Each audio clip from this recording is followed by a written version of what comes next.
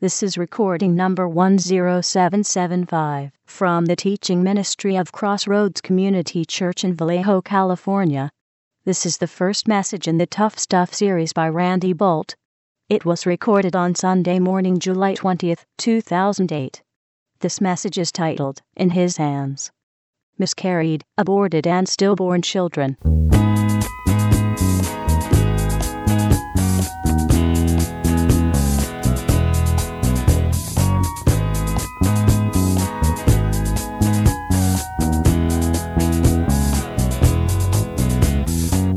Find the book of Luke. We're going to be looking at the very first chapter, Luke chapter 1. Now, this morning we're going to begin a new series of teaching, and what I feel led to sort of take on over the next probably 5 or 6 weeks are issues that are not always thought of in the most pleasant terms. In fact, this series of messages is called Tough Stuff. And so we're going to take, and the reason I felt drawn to this is because even though a lot of these issues are not things that are on the surface viewed as pleasant, they are things that we all deal with. And your friends, your family, your neighbors do too. And we need God's guidance. We need to know God's heart regarding these things. And so that we're not just operating on the basis of what we think or what our neighbor thinks or what, some movie star thinks that we read about in a magazine, but that we're actually navigating these critical and crucial and emotional issues through our lives based on God's Word. So Today we're going to be talking about the subject of miscarried, aborted, and stillborn children. And what God has to say about this issue. And next week we're going to be talking about divorce. And in the weeks to come we're going to be talking about death and a lot of things that affect us all. But we often are operating without a godly map. So there you go. I said it. I'm committed. Now we're engaged. About it was 1980, so 28 years ago, almost 30 years ago.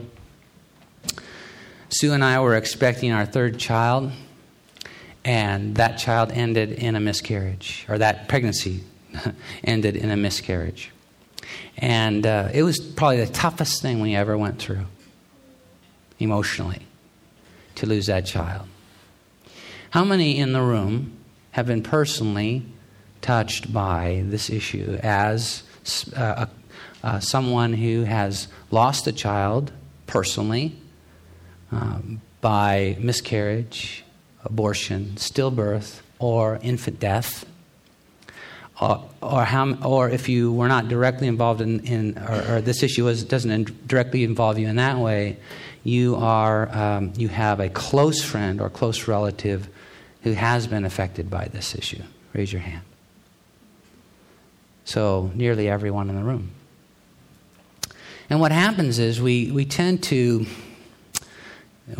carry on and try to figure out in our mind ways of coping and dealing with it and answering the questions that the very serious why questions that rise as we move through it.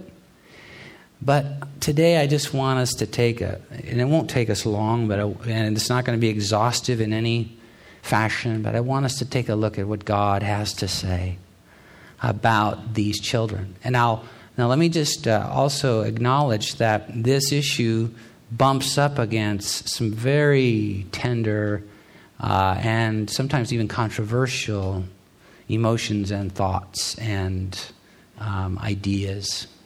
And it's not my intention today to get into the whole right to life debate, although this issue touches that and bumps up against it. It's likely that I may say something today that will touch a raw emotion in some of you.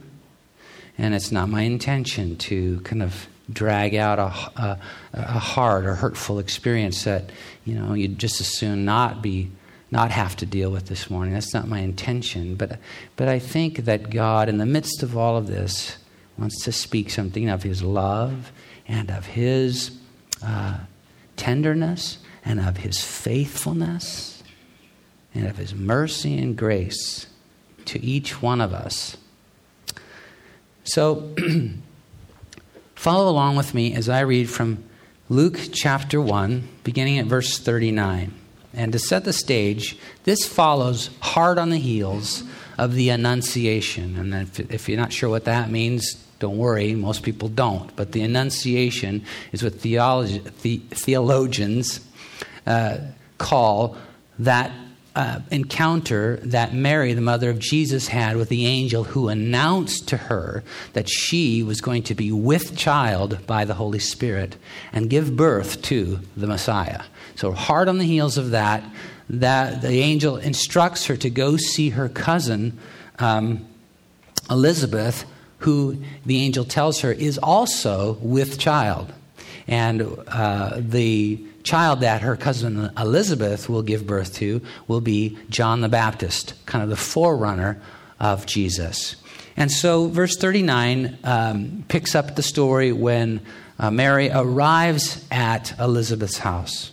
Now Mary arose in those days and went to the hill country with haste to a city of Judah and entered the house of Zacharias, that's Elizabeth's husband, and greeted Elizabeth. And it happened when Elizabeth heard the greeting of Mary that the babe leaped in her womb. And Elizabeth was filled with the Holy Spirit. Then she spoke out with a loud voice and said, "Blessed are you among women, and blessed is the fruit of your womb. But why is this granted to me, that the mother of my Lord should come to me? For indeed, as soon as the voice of your greeting sounded in my ears, the babe leaped in my womb for joy. Blessed is she who believed, for there will be a fulfillment of those things which were told her from the Lord." I'm going to let that passage sort of simmer in the background while we talk about a few things, and I'll refer to it from time to time. I want to ask a series of just a few questions that I think come up in times like when we're dealing with this very sometimes devastating issue. And the first question is, what are these children? Are they just sort of blobs of tissue? Are they fetuses? Are they just a collection of divided cells? No, the Bible teaches that these children in utero, in gestation, are human beings. They're human beings. In fact, in Genesis chapter 16, verse 11, it's in the middle of a story about a woman who is in an unplanned pregnancy, let's put it that way. And she's in a very, very difficult situation, and the Lord meets her and tenderly ministers to her. The angel of the Lord says in Genesis 16:11, says to this woman, "Behold, you are with child, and you shall bear a son. You shall call his name Ishmael, because the Lord has heard your affliction." Notice that the angel of the Lord, and usually when you encounter that term in the Old Testament, the angel of the Lord, you're talking about a pre-incarnate manifestation of the Messiah, of Jesus. This is the Lord himself. And he says to her, and she's just, barely along in her pregnancy, and he says, "You are with child." He's describing not just a pregnancy, not just a fetus, not just a blob of tissue. He's talking about a human being. You are with child. And then in the passage that we just read, Mary is described by Elizabeth as the mother of my Lord, even though this is well within the first month of her pregnancy. We don't know exactly the timetable, but it's very shortly after the start of her pregnancy. So this isn't in the second or third trimester or anything like that. It's very close to the very beginning of her pregnancy, and yet already she's described as the mother of my Lord. So in God's view of unborn children, they are human beings. And I know that runs contrary to a lot of what is thought in our culture. And it's like, as I said earlier, it's not my intention today to argue against that, simply to show you how God views these children. They are human beings.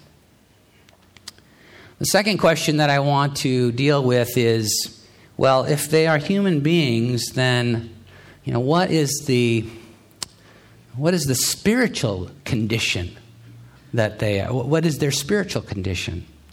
And the Bible teaches that unborn children are spiritual beings. They're spiritual beings. In fact, in the passage we just read, when Mary shows up at Elizabeth's house, it says that the babe, John the Baptist, within Elizabeth's womb, jumps. He is responding to the spiritual impact of being in the presence of the Messiah in utero. There's a spiritual responsiveness that this babe has even in his mother's womb. And this is not some sort of isolated instance. This is in the Bible to help us to understand that unborn children are spiritually responsive, more than we can understand or chart or imagine or even theorize about. They also possess a spiritual identity. Look at this passage in Jeremiah, where Jeremiah is describing the word of the Lord to him. This is in the first chapter of Jeremiah. Jeremiah was a prophet. It says, "Then the word of the Lord came to me, saying, Before I formed you in the womb, I knew you. Before you were born, I sanctified you. I ordained you a prophet to the nations." There is a spiritual identity that Jeremiah had, fully formed in the mind of God, even before he saw the light of day. A spiritual identity.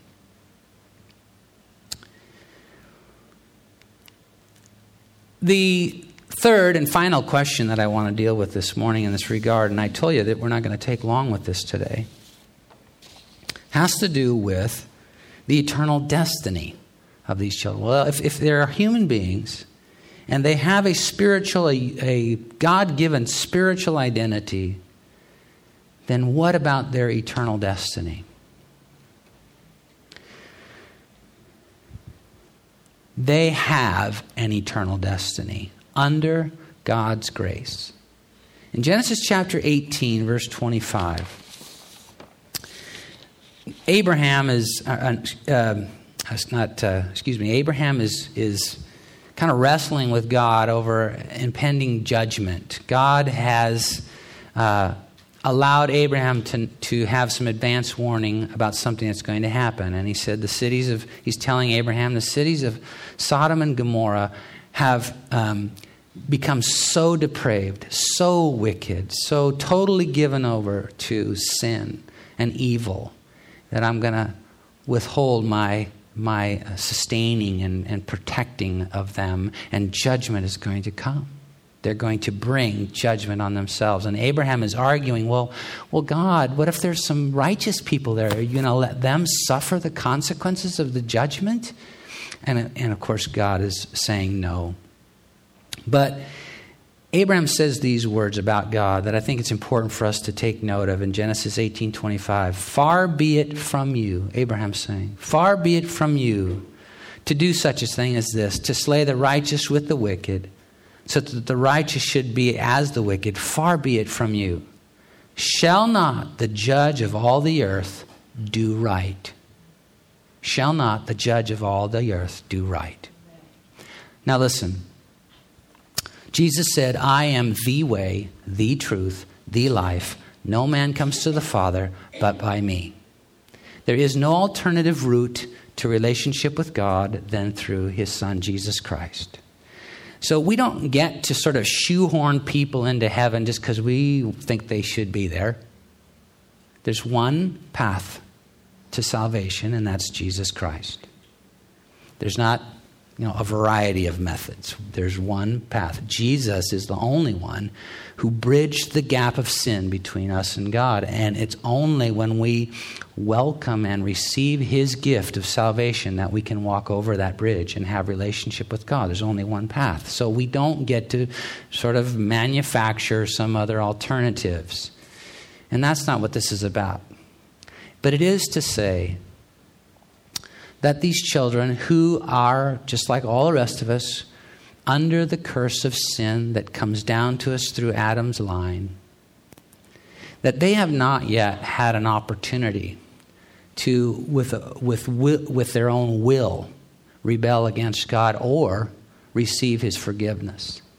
There's a number of places in the Scripture that give us a hint about the eternal destiny of children who never are born or who die or pass away as infants. And we have this declaration, this strong declaration from Abraham about the judge of all the earth who will do right. We can safely trust that these children are with God and under his grace. These children have an eternal destiny, and they're not just sort of floating around in the ether or in some sort of nebulous place. In fact, 2 Corinthians 5:8 says, "We are confident, yes, well pleased rather to be absent from the body and to be present with the Lord." If our eternal destiny is with God, there's no in-between place. Contrary to what some people believe and teach, that maybe there's sort of a halfway house, and you can kind of go there and fix things up before you go on to wherever you're going. The Bible teaches that we're either here or we're there or the other place. And so these children, if you are a parent or a person who is struggling today, trying to figure out, well, what in the world happened to that child I never knew, let me tell you, they're with God. They're with God. They're with God. They're under his grace, and they're with him, and I love this, they're identifiable. This is one of I say this often, and just because I say it often doesn't mean it isn't true. It's kind of like what I was saying earlier about, that story I was reading about God and how he, in this story, he's often saying, well, I'm especially fond of that one, or I'm especially fond of that one. Well, when I say this is one of my favorite verses of Scripture, just because I say that about almost every Scripture I read to you, doesn't mean it isn't true. I'm especially fond of Psalm 139. Verses 13 and 16 say this, "For you formed my inward parts. You covered me," and that means you hovered over me. I can just see God, hovering over that precious life and shaping it, even in its mother's womb, his or her mother's womb. "You saw my substance being yet unformed, and in your book," my substance, get this now, "you saw my substance unformed, but in your book they all were written, the days fashioned for me, when as yet there were none of them." God has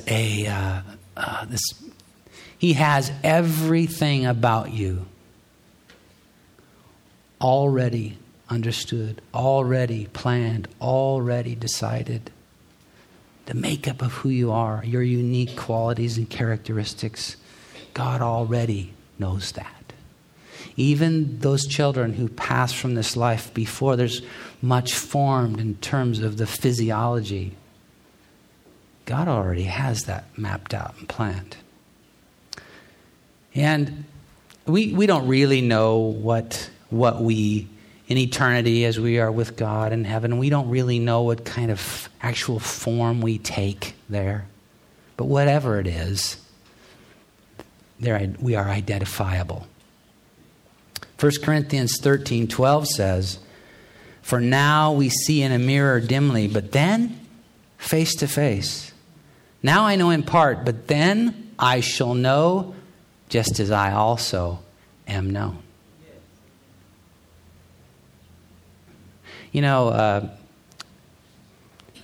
when I was describing earlier that child that Sue and I lost through miscarriage, we'd already given him or her a name. We don't know the sex of that child, but we'd already decided that what that child's name was going to be. And we were going to call him or her Christian. And, you know, after the miscarriage, we were kind of struggling with a lot of these questions. Well, what are we supposed to think about this child? And it led us to a lot of the study that I'm doing with you this morning. And we came to realize, well, that child, God knows that child. And He knows that child fully formed. He'd already planned and purposed everything about that child before it was formed, before he or she was formed in the womb. And so now as that child is with God, in whatever form that takes, he or she is fully formed. And then we started to realize, well, then that child really is no different in ultimately, and of course, I don't want to be weird or odd about this, but you know, ultimately that child is no different than our other three. And God allowed us to give birth to that child. Even though he or she was short-circuited into eternity, thank God they didn't have to pass through all of the garbage that we have to go through, and they just went straight to the presence of the Lord. Makes me jealous a little bit. But that child is just like the other three. So we chose to, in our minds, you know, when you ask me how many children I have, I don't say 4. I don't, you know, but we really do have 4 kids. Dayspring, Shiloh, Christian, and Jeremy. And one day, getting ahead of myself, but one day I'm going to meet Christian. There's much sadness and can be grief and heartache that can be associated with the experience of losing any child. But I think it's good for us to know that God knows them and He knows their name. And that every child is beloved. The last thing I want to talk to you about or mention this morning in this regard is that with regard to these children's eternal destiny, we will be reunited with them. In 2 Samuel chapter 12, verse 23, David, who had a child who died shortly after birth, said these words. He had been fasting and praying and just praying his heart out to God that God would spare the life of this child. And I told you there's a lot of subjects that this one that we're dealing with this morning bumps up against that I don't have time to deal with. And this is one of those subjects. You know, why does this happen? Why are children, you know, miscarried or stillborn or die as infants?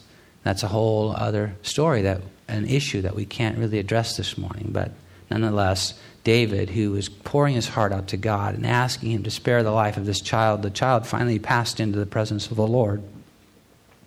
And David got up from his fasting and began to carry on with his life, and his servants and those who were attending him were kind of shocked at this quick transformation and change that came over David. And this was David's response. He said, "But now he's dead. Why should I fast? Can I bring him back again?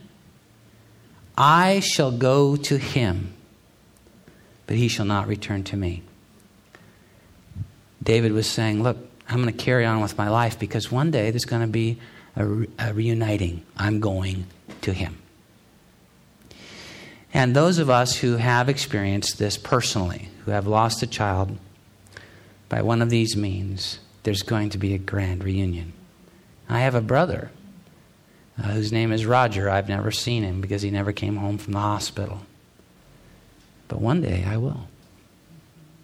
It brings me a lot of comfort. And it talks to me about the magnificence of God. And as we close, I'm going to ask you to set your things aside and to stand with me.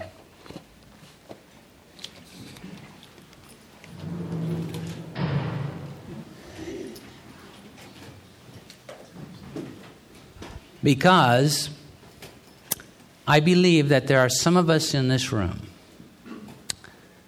I believe that there's some of us in this room who, if you'll allow it, God can bring a measure of comfort to a place in your life that's never been fully resolved. A measure of heartache, uncertainty, even some grief. And the Lord wants to meet you there now and heal that part of your life that has not yet been fully healed. But I'm also asking you to stand and join with me in prayer, because I believe that there are others in this room who feel spiritually miscarried, spiritually aborted, spiritually stillborn. You've come to understand that spiritual life is really what it's all about. But you also have become painfully aware of the fact that somewhere along the line, that process of spiritual development in your life ended prematurely. And you are aware this morning that your relationship with God is not fully formed. Well, I want to tell you today, on the basis of God's Word that we've been looking at this morning, that the God in heaven who shaped you, who was fashioning you, who was recording your future while you were in your mother's womb, He was also recording your spiritual condition and your spiritual makeup. And His intentions for you were not that process would be interrupted by either you or anyone else. And He is available to you this morning to bring to full closure, to full form, everything, all of His intentions for you. And I want to pray for all of us this morning that we would, each of us, allow the God who hovered over us in our mother's womb, interested and devoted to every aspect of our life.